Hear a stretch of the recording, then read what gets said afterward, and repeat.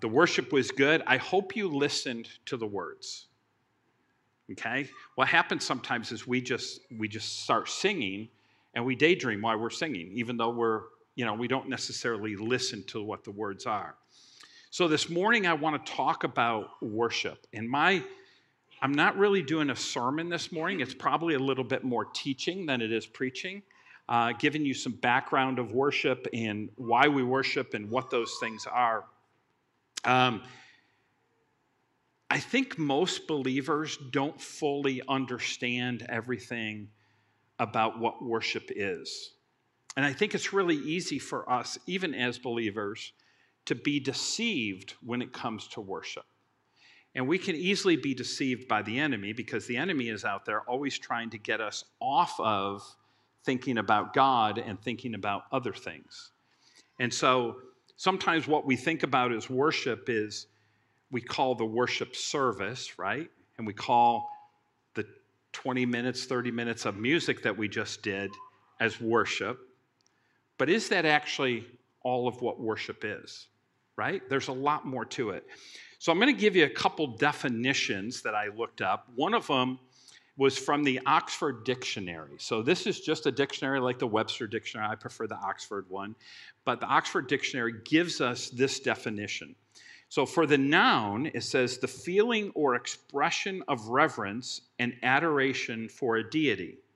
Doesn't necessarily say our God, but a deity, somebody that we look as spiritual and as like a god. The verb is to show reverence and adoration for a deity, honor with religious traditions, religious rituals, religious rites, and things like that. So that's really like the secular view of what worship is. Now, in that definition, it didn't say anything about music, did it?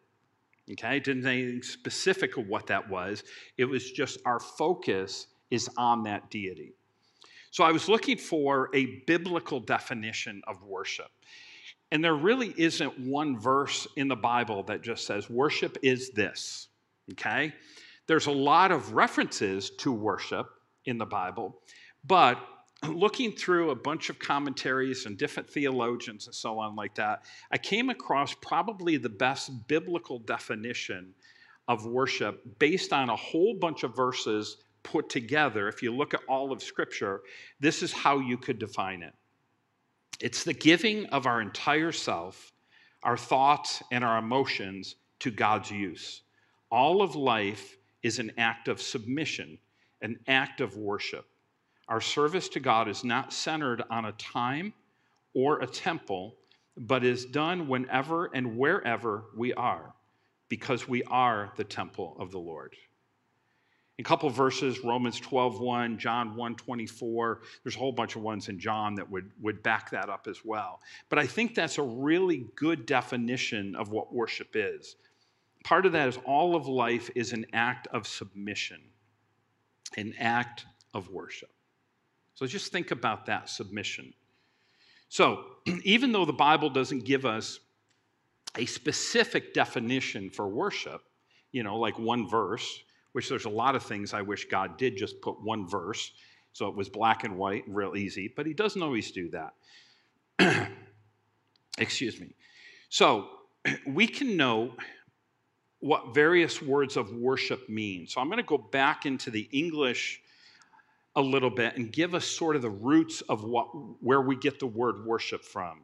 The English word worship comes from two old English words. The first one is weorth, which is weorth,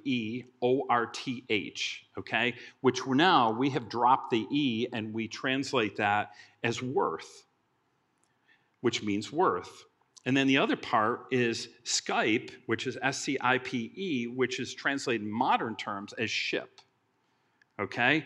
Which means something like a shape or quality. So we can see the Old English word ship in modern words like friendship, sportsmanship. Those are two. And what it's saying is the worth of a friendship or the quality of that friendship. So when we say, Greg's not just a friend, we have a friendship. There's worth in that when we say that. The same thing as a sportsmanship, that there is worth in that, or they are a good sport. They have high quality when we say sportsmanship. So, worship and the quality of having worth or being worthy, when we worship, we're saying that God has worth. Okay? So that he is worthy. Worship means to declare worth or to attribute worth to something. Worship means that we also declare worth, or we put in biblical terms, we praise God with everything we have because he is worthy. Right? We talk about that when we sing, that he has worth or he has value. I'm going to give you a couple verses from Matthew where Jesus was talking with his disciples and was trying to give an illustration of what the value of a relationship with God is, or a value of the relationship of the kingdom of God. So this is from Matthew 13, verses 44 through 46. And he says, again, the kingdom of heaven is like a treasure hidden in a field, which a man found and hid. And the joy over it, he goes and sells all that he has and buys that field. Again, the kingdom of heaven is like a merchant seeking beautiful pearls, who, when he had found one pearl of great price, went and sold all that he had and bought it. Now, Jesus there is saying, understand the relationship with God of who God is, or the kingdom of God, what it's like. For us, we would connect it to a pearl of great value or a treasure that has great value. Think of all the gold in the world and it was buried in that field. And if you knew it, you'd go and sell whatever you had to make sure that you could buy that field, right? Because the value of what that field is. So when it comes to worship, we should be thinking the same thing. We worship God because he is worthy to be worshiped, right? Not just because we come and enjoy the music, and it's great music, by the way, or that we come and enjoy the seats and the chairs and stuff like that. But if none of this was here and we couldn't gather together like this, the question is, would we still worship? Would we still worship God? If all of the things that you had disappeared, would you still worship God? You could read the book of Job, okay, where Job lost everything, and then he had what he said friends. I wouldn't call them friends, but they were saying, well, you must have done something wrong and everything else. And he was like, but I'm still going to worship God, even when all of that stuff disappeared. So our purpose as we worship, if we look at 1 Peter 2:9, Jesus was saying this. Peter wrote, you are a chosen people, a royal priesthood, a holy nation, a people belonging to God, that you may declare the praises of him who called you out of darkness into his wonderful light. Okay, what he's saying is you should declare who God is, the worthiness of God to the world, because that's part of what your worship is. You see, the central part of a Christian's calling is to declare God is worthy, that he is worth more than everything else put together. So the question that we have for each of us is, does my life reflect that? Or do I put worth in other things, or am I worshiping other things? Okay? Just because you come to church on a Sunday and act Christian and everything else doesn't mean that you're worshiping God. For this moment, you may be worshiping God, but also for this moment, you may be daydreaming and everything else. Some of you are already thinking about what you're having for lunch today, right? But are we focused on our worship with him?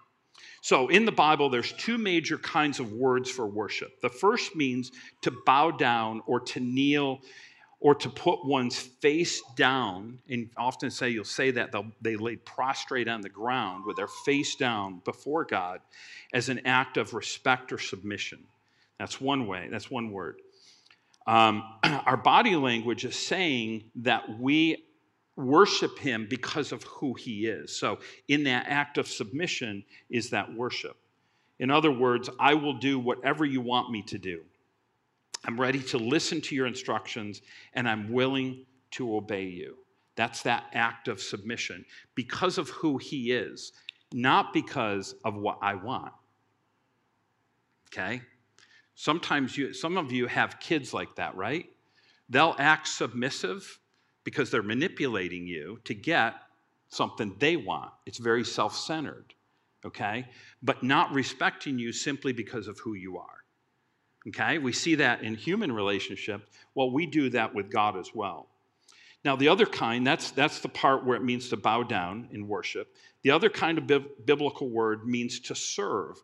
Roughly half of the time these words are translated as worship, and then the other half they're translated as serve. In the serve one, it carries the idea of doing something for God, making a sacrifice, or carrying out his instructions, being obedient to what he's commanded us to do. So word meanings don't always prove what worship is, but what they do is they do illustrate the different kinds of worship that we have. The first is worship that involves speaking, okay? This is where you're using words to worship God. What we just spent time singing, that was worshiping God by us speaking, okay? Using our words, whether we put them in song or we just simply say them. If I share my testimony with somebody, I'm using words to worship God, because I'm praising God to somebody else, saying he is worthy to be worshiped. So I'm going to share you how he has affected my life using my words. The second worship that involves is listening. This is one of the ones that I think we're not very good at, okay? A lot of times, even in prayer, okay, where we say, I'm going to worship God in prayer, we sit down and we read out our list of what we need God to do, okay? And then we get up and go about life. We never take the time to actually listen to him. The third one is worship that involves doing. This is that service part. I was serving with 8 Days of Hope yesterday, not because I love 8 Days of Hope. This morning when I woke up before I took my ibuprofen, okay, I was like, okay, that was hard. But I did that knowing the next day I would feel what I was going to feel, because God's worthy to be served. Not because 8 Days of Hope is an awesome ministry. I was there because God is the one that's worthy to be served, okay? He is the one that belongs or deserves my worship. So there's a worship that expresses the heart, and a worship that involves the mind, and a worship that involves the body. And I'm going to explain this a little bit for you. There's a worship that is giving praise upward, what we just did with our worship songs, and a worship that is receiving instructions from above. That's when we read God's word, or we're in prayer and we're quiet and we're hearing for him to do that, and a worship that carries out instructions in the world around us. We need, as believers, all three of those parts of worship in our life, okay? Not just coming and singing a few songs or spending a few minutes where we're just open up the word of God and we check off our to-do list that I spent time with God. So, some people focus primarily on the speaking or the singing part to praise God. And praise is good. But if all we do is praise God without ever listening to what he says, we have to ask whether we believe the words we're saying, okay? If he is really all-wise and all-loving, then we need to be attentive to what he is telling us, because he's worth listening to. In other words, very simple. If I sit and spend time with God, okay, and I come in here and sing songs and praise and everything else, but when I walk out these doors, I am not changed and my life doesn't change or do anything different because of that. What I'm saying is, even though I'm singing that, and in my mind I believe it, but my actions reveal whether I truly believe it or not. Henry Blackaby used to talk about in his Experiencing God, what you do next reveals what you really believe. And so just the fact that we say certain things doesn't mean a whole lot. But if we say something and then go and do it based on what we say and what God said to us, we're revealing to the world, I believe that. So if God says I'm supposed to go across the street and share my faith with my neighbor, and I know God's speaking to me to do that, and I don't do it, I don't really believe God is worthy for me to go across the street and do that. Are you connecting the dots? Okay? So often what we do is we say a lot. We even wear Christian t-shirts and everything else. We'll even put a fish and a cross and all the other stuff on our car and so on. But as we're driving that car, we're cursing out the guy that just cut us off. Right? So you're saying what you believe, okay, what you're saying isn't really true because it's not being lived out in our life. So worship is every single part of our life. So when it comes down to the worth, we have to ask ourselves, is God worthy? And how do we know that God is worthy? How do we know that? One, we need to be in God's word to know what God says about himself, how he reveals himself to us. You see, God initiates worship by revealing himself to us. God would not expect us to worship him if we didn't know him or know anything about him, right? In other words, that's why the world out there is not worshiping God, because they don't know God. They don't know who he is.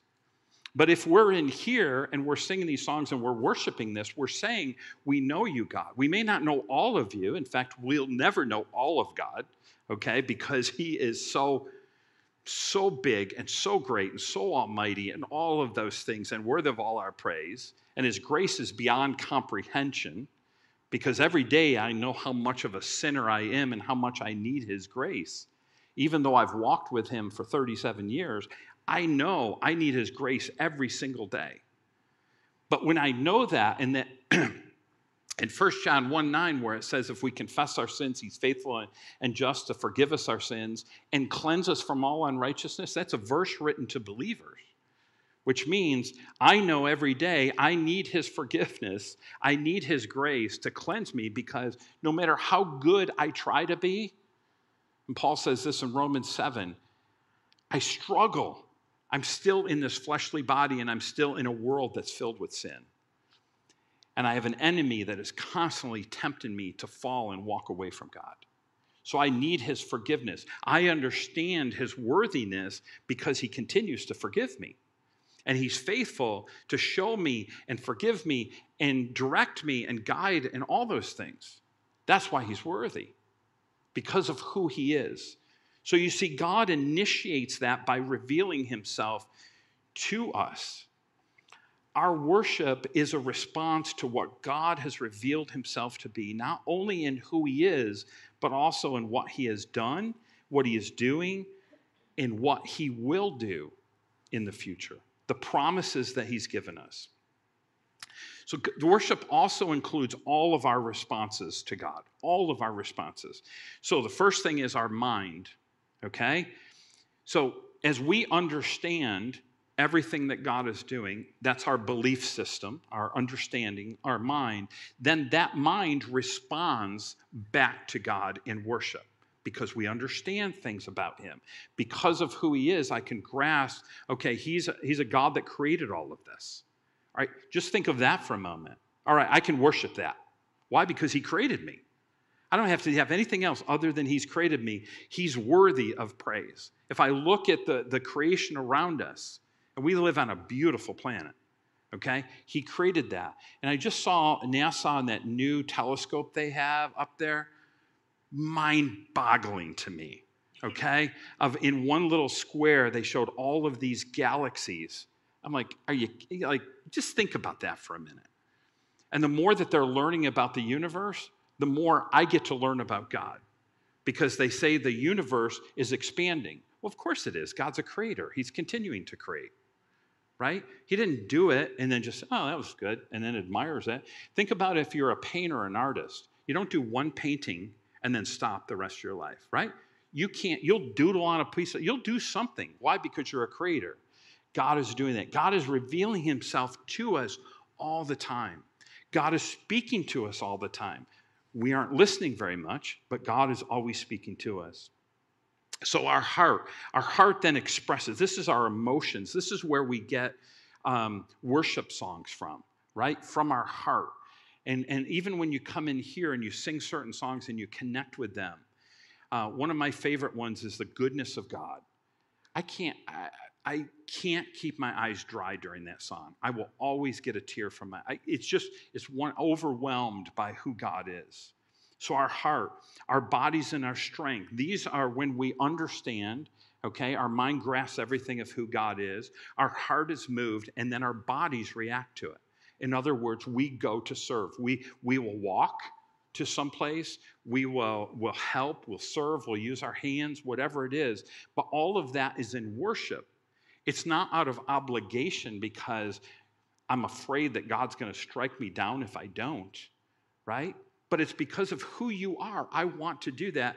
And as I go and am obedient to what you've called me to do, I get the privilege of bragging on God. I get to share with people who this God is, and you got to know him because he's awesome, right? He's the God of the universe. He's the God that is faithful. He's the God that is trustworthy. And he's the God that continues to pursue me. Even if I wander, he doesn't give up. That's the God I worship. And I want you to know that God. That's why I go and tell people. And God gives me opportunities and assignments to go and do just that. But I have to be listening to him. So, both the Old and the New Testament tell us that our relationship with God involves our heart, mind, soul, and strength. In other words, every part of us involves in that relationship with God. Jesus speaks to it in Luke 10:27. He said, "So he answered and said, you shall love the Lord your God with all your heart, all your soul, all your strength, and all your mind." He was actually quoting from the Old Testament, Deuteronomy 6:5 and Leviticus 19:18. So it involves all that we are. Worship involves our heart, mind, soul, strength.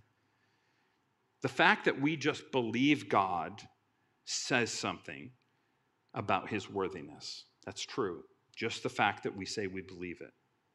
But the fact that we go and then trust him and move forward and seek him and love him, that also declares that he's worthy of love and trust. The fact that we obey him also says that he is worthy. So when he calls me and asks me to do something, okay, and I do it, I'm saying, God, I understand and I believe that you are worthy by my actions of what I'm doing.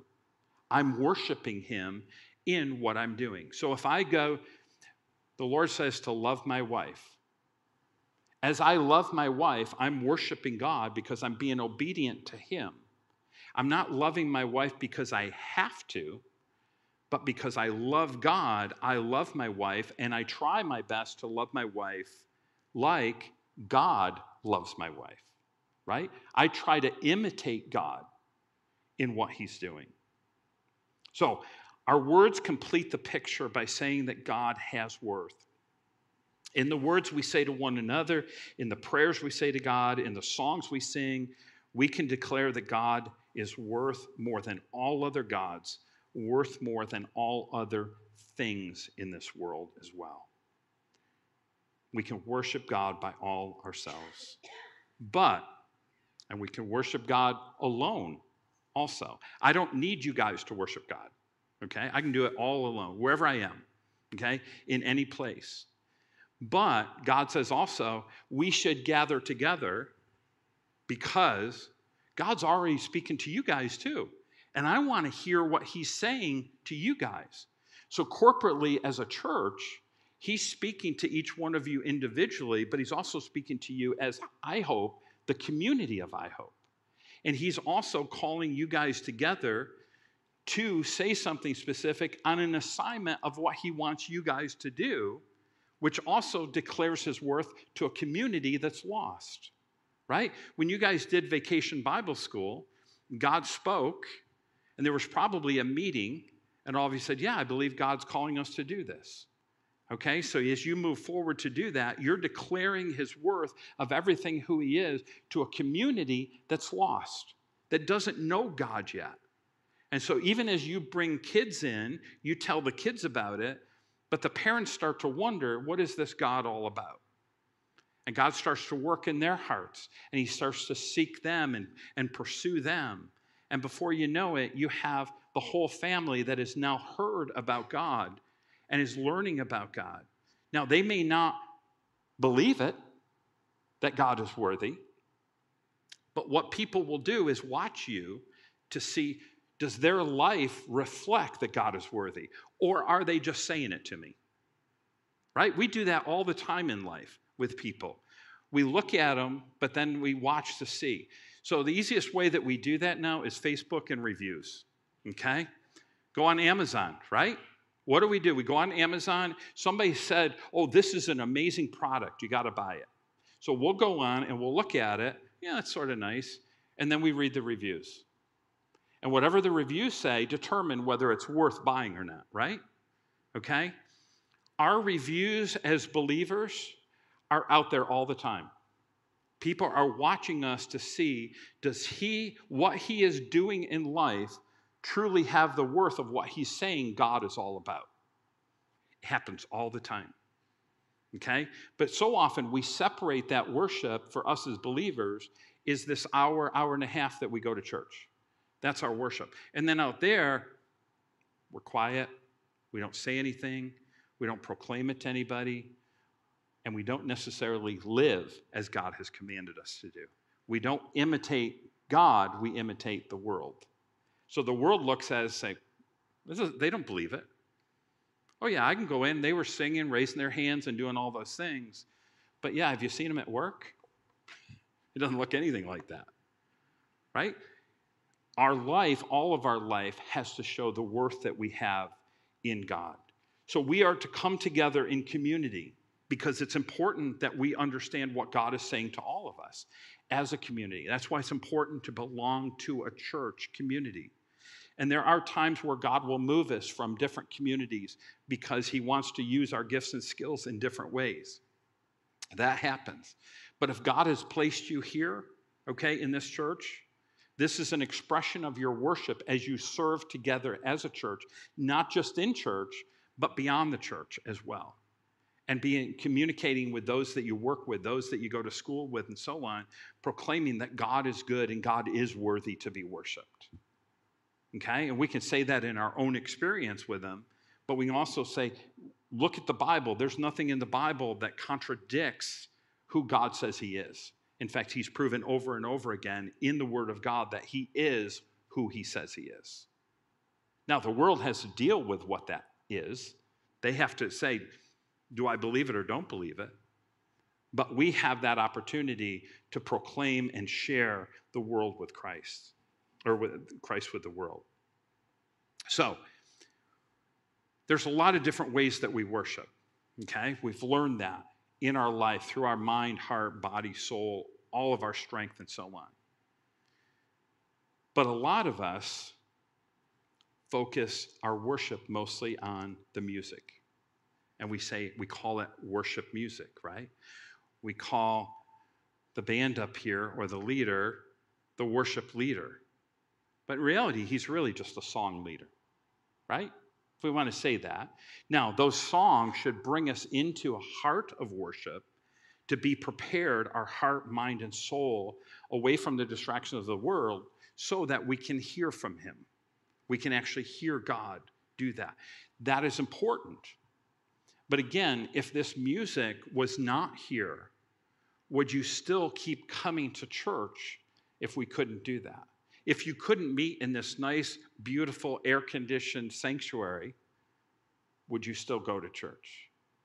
We have people in countries, one in the Dominican Republic, they will meet underneath a mango tree for church. And many of them walk many miles to get there. There's no air conditioning. There's not even music. It's just they open up the Word of God, they pray, and they seek, God, what would you have for us? But in the Western church, we've gotten really comfortable, right? Right now you're thinking about the chairs you're sitting in. Like, oh, these are nice. And it's hot today. You know how hot it would be in here if you didn't have the air on? I'd be sweating, I'd tell you that, right? But would you still come? Or would you wake up in the morning, oh, it's going to be so hot in church today. Let's skip it. Let's go down to the canal and get a drink. You know? That's our human nature. It's so easy for us to think about other things rather than to worship God. It's easy for us to do that. So the question is our life aligned with God and our worship true worship? Or do we just say we worship in word, but it's not part of our whole life?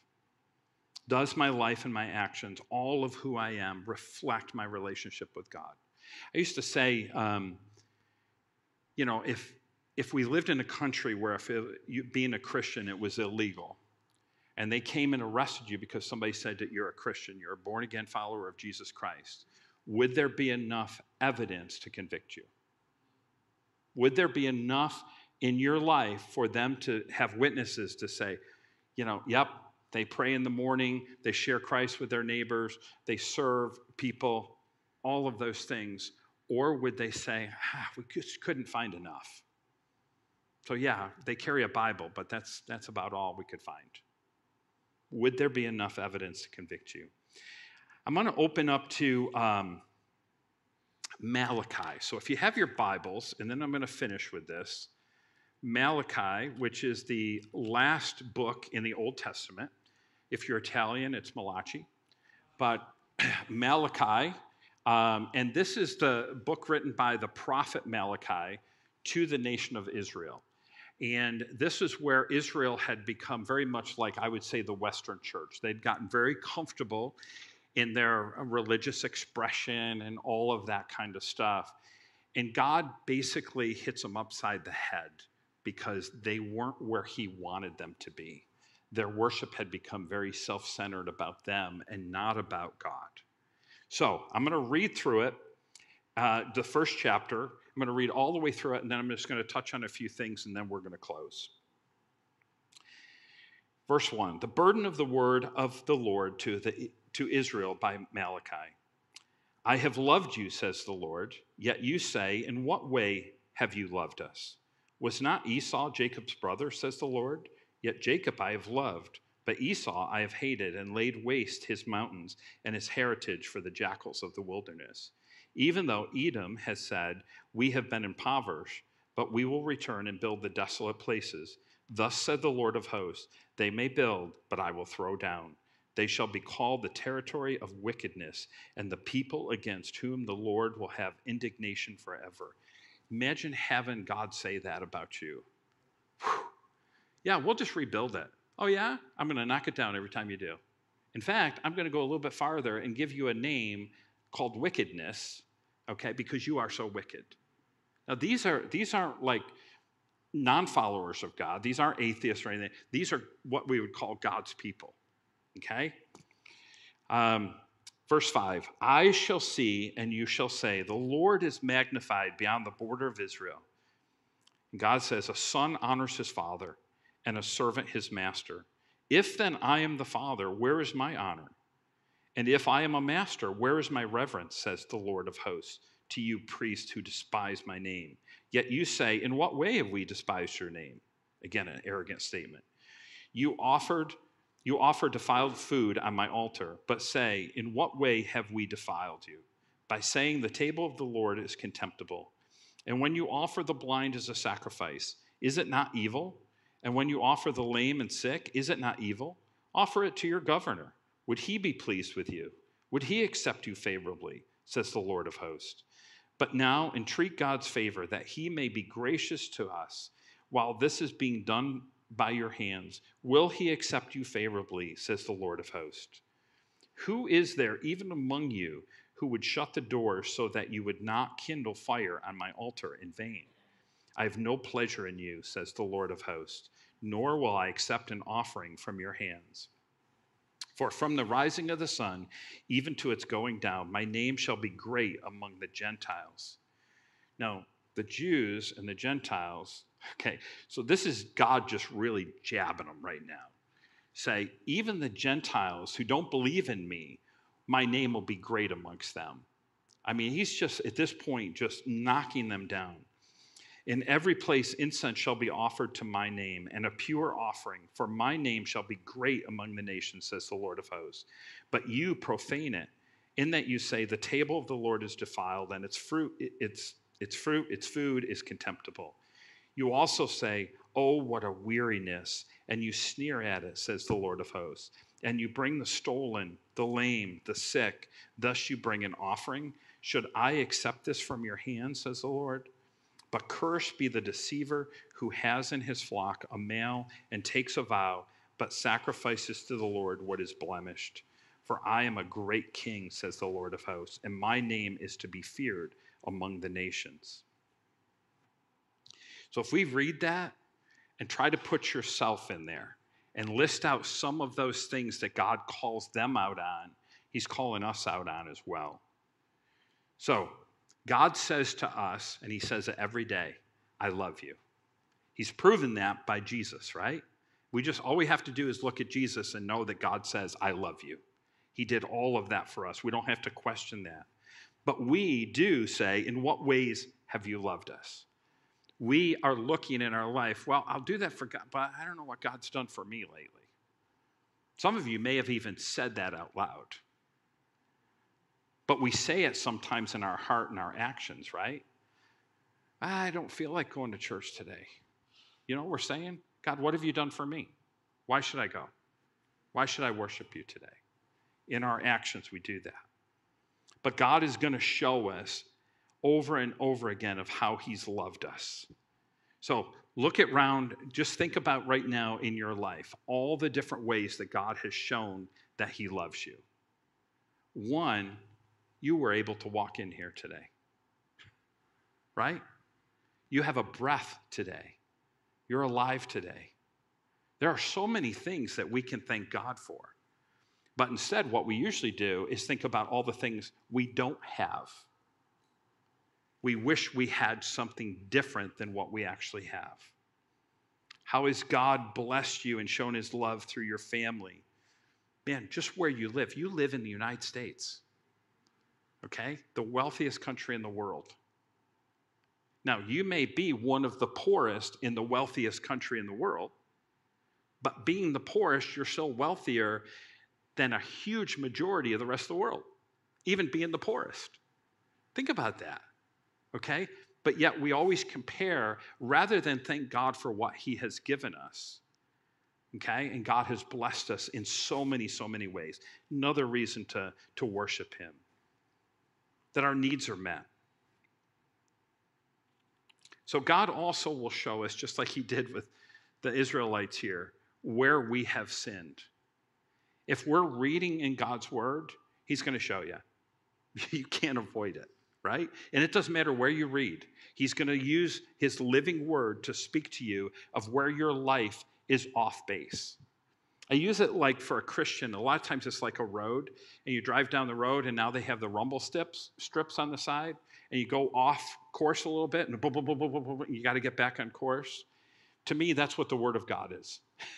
I'm reading it, I'm doing good, and then all of a sudden I get distracted and sin a little bit in my life, and all of a sudden I get back in the Word of God. It's like a rumble strip. It just sends me right back to where I need to go. I need to get back in the center where God wants me to be, not in the sinful part where I'm living. So we could have basically a checklist for us to say, how well am I worshiping God? And then I'm going to close with this. Verse 6 in Malachi, where he's talking about honoring God. You know, you have an earthly father and you honor your earthly father. Well, how do you honor me?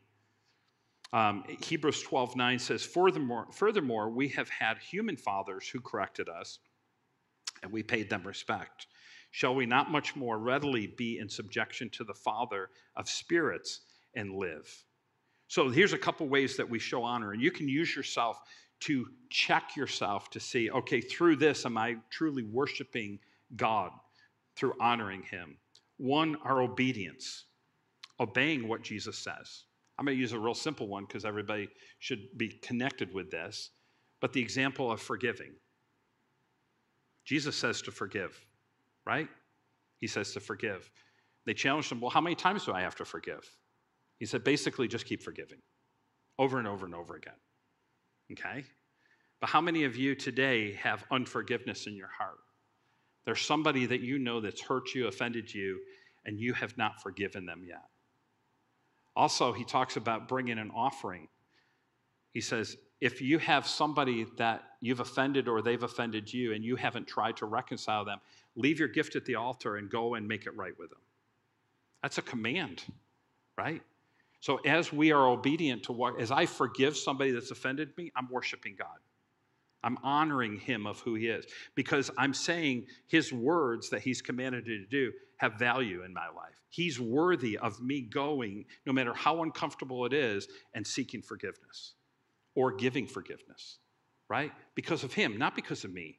My flesh and my selfishness says, no, I don't want to forgive him. In fact, I want revenge. I know that's my fleshliness. But when I obey God and I go and forgive or seek forgiveness, I get the blessing that God then pours out on that relationship. I want to forgive because of who God is. Gratefulness, just thanksgiving, right? Are you a grateful person or are you a complainer? Are you grateful for the little things in life? Or are you quick? Do it this way. Are you the half full cup or the half empty cup? Right? And there's some personality types, they're always half empty. Okay? You got to fight that. I understand that. But God wants you to have a grateful heart. Be grateful for what you have in life. Have an attitude of gratefulness. Spending time with him. So this is a part where we get to talk with God. God wants to talk with us. Okay? But what happens, we can't be the ones that are always talking. We can't just enter into his presence with our list of, okay, God, I need these things. Okay? There's nothing wrong with that. But he's not a genie in a bottle. He's a loving father that wants a two-way relationship, communication with you. As you talk, then listen. And that listening sometimes is reading God's word. Sometimes it's just being quiet. Right? There's a verse in the Bible that says, be still and know that he is God. It's hard for us to be still in our world. Think about, try some time to just turn off the music, turn off the TV, and just sit in quiet and say, God, speak to me. You will be shocked at what he'll say. Because why? His Holy Spirit dwells inside of you, so his Holy Spirit's going to talk to you. I don't always like doing that because I know he's going to say something. And usually he'll bring a person to mind that I've said something I shouldn't have said to that person. And I have to call that person. God will speak to you. It's spending time with him, being quiet with him. The other thing, as I mentioned earlier, that pure desire to serve him. Not serving out of obligation, not serving out of, I'm going to get credit points, brownie points from God so that I get something else, but simply because of who he is, I want to go and serve others. That's it, because of who he is. Not because of who I'm serving, because sometimes God will have me serve people I don't like. I love them because God says love them, but I don't always like them. But I still go. Why? Because of who God is. I don't base serving somebody on who that person is. I don't do that. I want to serve because of who God is. That's why we go and serve. So a pure desire to serve him. The other thing is trying to be like him, imitate him. When I was raising my kids, my son was the firstborn. I think he was about 3 years old. I'm mowing lawn with a push mower, and he had gotten a mower, a little Fisher-Price bubble mower. You know, you push it and the bubbles come out of it. And so I go out to mow lawn, and the next thing I knew, he's walking behind me doing exactly what I was doing. He would turn around, he'd turn around, everything. He was mimicking me to a T. What a beautiful picture of how we should be with God. What is God doing? What did Jesus do? We get to see what he did and how he interacted with it. We should imitate that, imitate our Heavenly Father. Also in Malachi, he talks about respecting God. How do we respect God? This we can do with our person, okay, of who we are.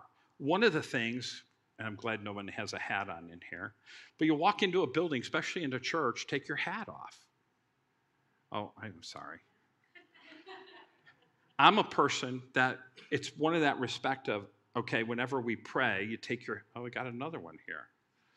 Not to call you guys out, but it's one of the things, some people say that's old-fashioned, but with humans, typically, especially in our culture, it's a sign of respect. When we go to pray, we take a hat off, right? I'll give you another thing of how we dress. And I'm totally against dress codes and all that kind of, I'm not a legalist, trust me. But I'll give you an example. Jesse Poley, some of you know Jesse Poley, he's a missionary with me. This was about, I want to say about probably 8, 9 years ago. On one of our medical trips, one of our surgeons was a doctor down at Buffalo General, and after the trip, he wanted to do a medical missions presentation to all his peers. So all the other surgeons, doctors, everything. So at 6:30 in the morning, we had to be down Buffalo General and in this display room where they have the projector and all the other stuff. And there's all these doctors, probably about 45 people there. And we're getting ready. And Jesse, I knew who I was going to be with. So I wore something similar to this. I didn't have a tie. It was a button-down shirt, but I looked respectable. Jesse comes in, and if you know Jesse, Greg's laughing. Ripped jeans, I mean like really ripped jeans, flip-flops, okay? And also he had a shirt on, and I can't remember, it wasn't, I mean, he's a Christian guy, so it wasn't offensive, but it was something that was just inappropriate on his shirt for that setting. And he comes in, and he also is early morning. He's not a morning person. So he's yawning, his hair's a mess, everything else. And a doctor in a suit comes up to him and says, "Young man, you are showing disrespect to every doctor in here and everybody that works at this hospital by the way that you're dressed. Next time, don't ever show up like this. And I would ask that you would sit in the back corner." Now, you might say, was that doctor out of line? Maybe. He did it with respect, did it quietly, didn't call him out in front of everybody else. But he says, how you represented yourself, you did not represent yourself in the right setting. So as believers, our dress is important, okay? For women, it should be modest, right? We shouldn't look necessarily like the world. I'm not going to the Christian clothing store, because there isn't one. But how we present ourselves should look a little bit different than what the world is, okay? So we can do that. That's showing God respect. How we talk about God in public. Do we use his name in vain? Or do we talk about God? Or do we offer opportunities, and not every place is the right place, but where we can offer to say, hey, do you mind if I pray over our meal? Right? Very rare will anybody say no. But, if you're in a restaurant and you pray. Or do you not when you're in a restaurant, but you will at home when no one sees you.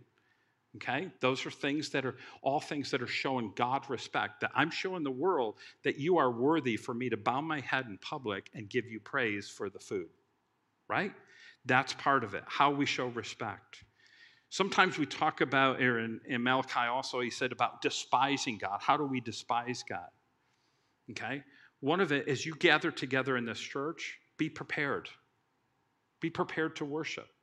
Okay? I always say it pre-prayed rather than prepared. Pre-prayed. Are we coming in here with the expectation that I'm going to be a blessing to others, but also that, God, you're going to speak to me? You're going to actually, through, whether it's the music or your word or something, you're going to speak to me and you're going to speak to the others that are in there as well. When we do have the music, are you daydreaming? Or are you singing? Are you listening to the words? Now, some of you may not have a good voice, but the music's in here loud enough, no one's going to hear you, except yourself. I can't sing. I love to sing, though. I can't sing. You don't want to hear me sing. I love when the music's louder. But I still come in. Why? Because I'm giving my praise to God. If I'm quiet and I'm worried about what others think, it's a form of despising God. We have to be careful how we do that. So we also despise him with our offerings. And I'm not talking just financial part, but where he talks about bringing an offering. He gives the example of bringing your sick, your lame, everything. God commanded in the Old Testament for them to bring the best ram that you have, the male, the best one, the one that would be the highest priced if you were to sell it. Bring that one to the altar. Instead, they bring their, the one that's sick, may die anyways, hurt, blemished, anything like that. So we have to look at us. Is that what we do? Do we give God our best, or do we give him our leftovers? One, in our tithes and offerings, financial part, but also in our time. Do we look at our calendar and say, we fill it up with everything else, and then the last thing we do, oh yeah, I might be able to help out at VBS. I'm not sure. Or do we go through and fill out our calendar? What are the things that God has called me to do and how I'm gifted? And I fill in the calendar first with those things and then say no to some of the other things of the world. These are all things that we can look at ourselves. How do I worship God? Is there ways? It's not just on a Sunday morning. It is our whole life, every single part of us. So worship is way more than just the 20, 30 minutes of song on a Sunday morning. God demands our all. He demands our whole life. Every part of it should worship him. I think if the church started to do that, the world would take notice. They would. They would say, oh yeah, those are those people. They speak with integrity. They have character. They love their God. Why? Because they're loving everybody else. Nobody's asked them to do these, but they're serving other people. And I think if we do that, the world around us will be a different place. Definitely a different place. Let's pray. Dear Heavenly Father, Lord, I thank you for your word. I thank you, Lord, for each person that's here today. I thank you, Lord, for the attention that they've given to me, the respect that they've shown me, and how they've honored me with just their presence here. Lord, I thank you for that. But Lord, I would reflect all of that to you. Lord, I pray that today as they walk out of here, they think about, and you just bug them all week about yourself and what worship means. That they would look at you in a different way and think of you in a different way. And when they're having conversations and when they're with their family, how does our life show that we worship you with our heart, soul, mind, and strength? And through that, Lord, that you would receive glory, for you are worthy. You are faithful. We thank you and love you. We pray it in Jesus' name. Amen.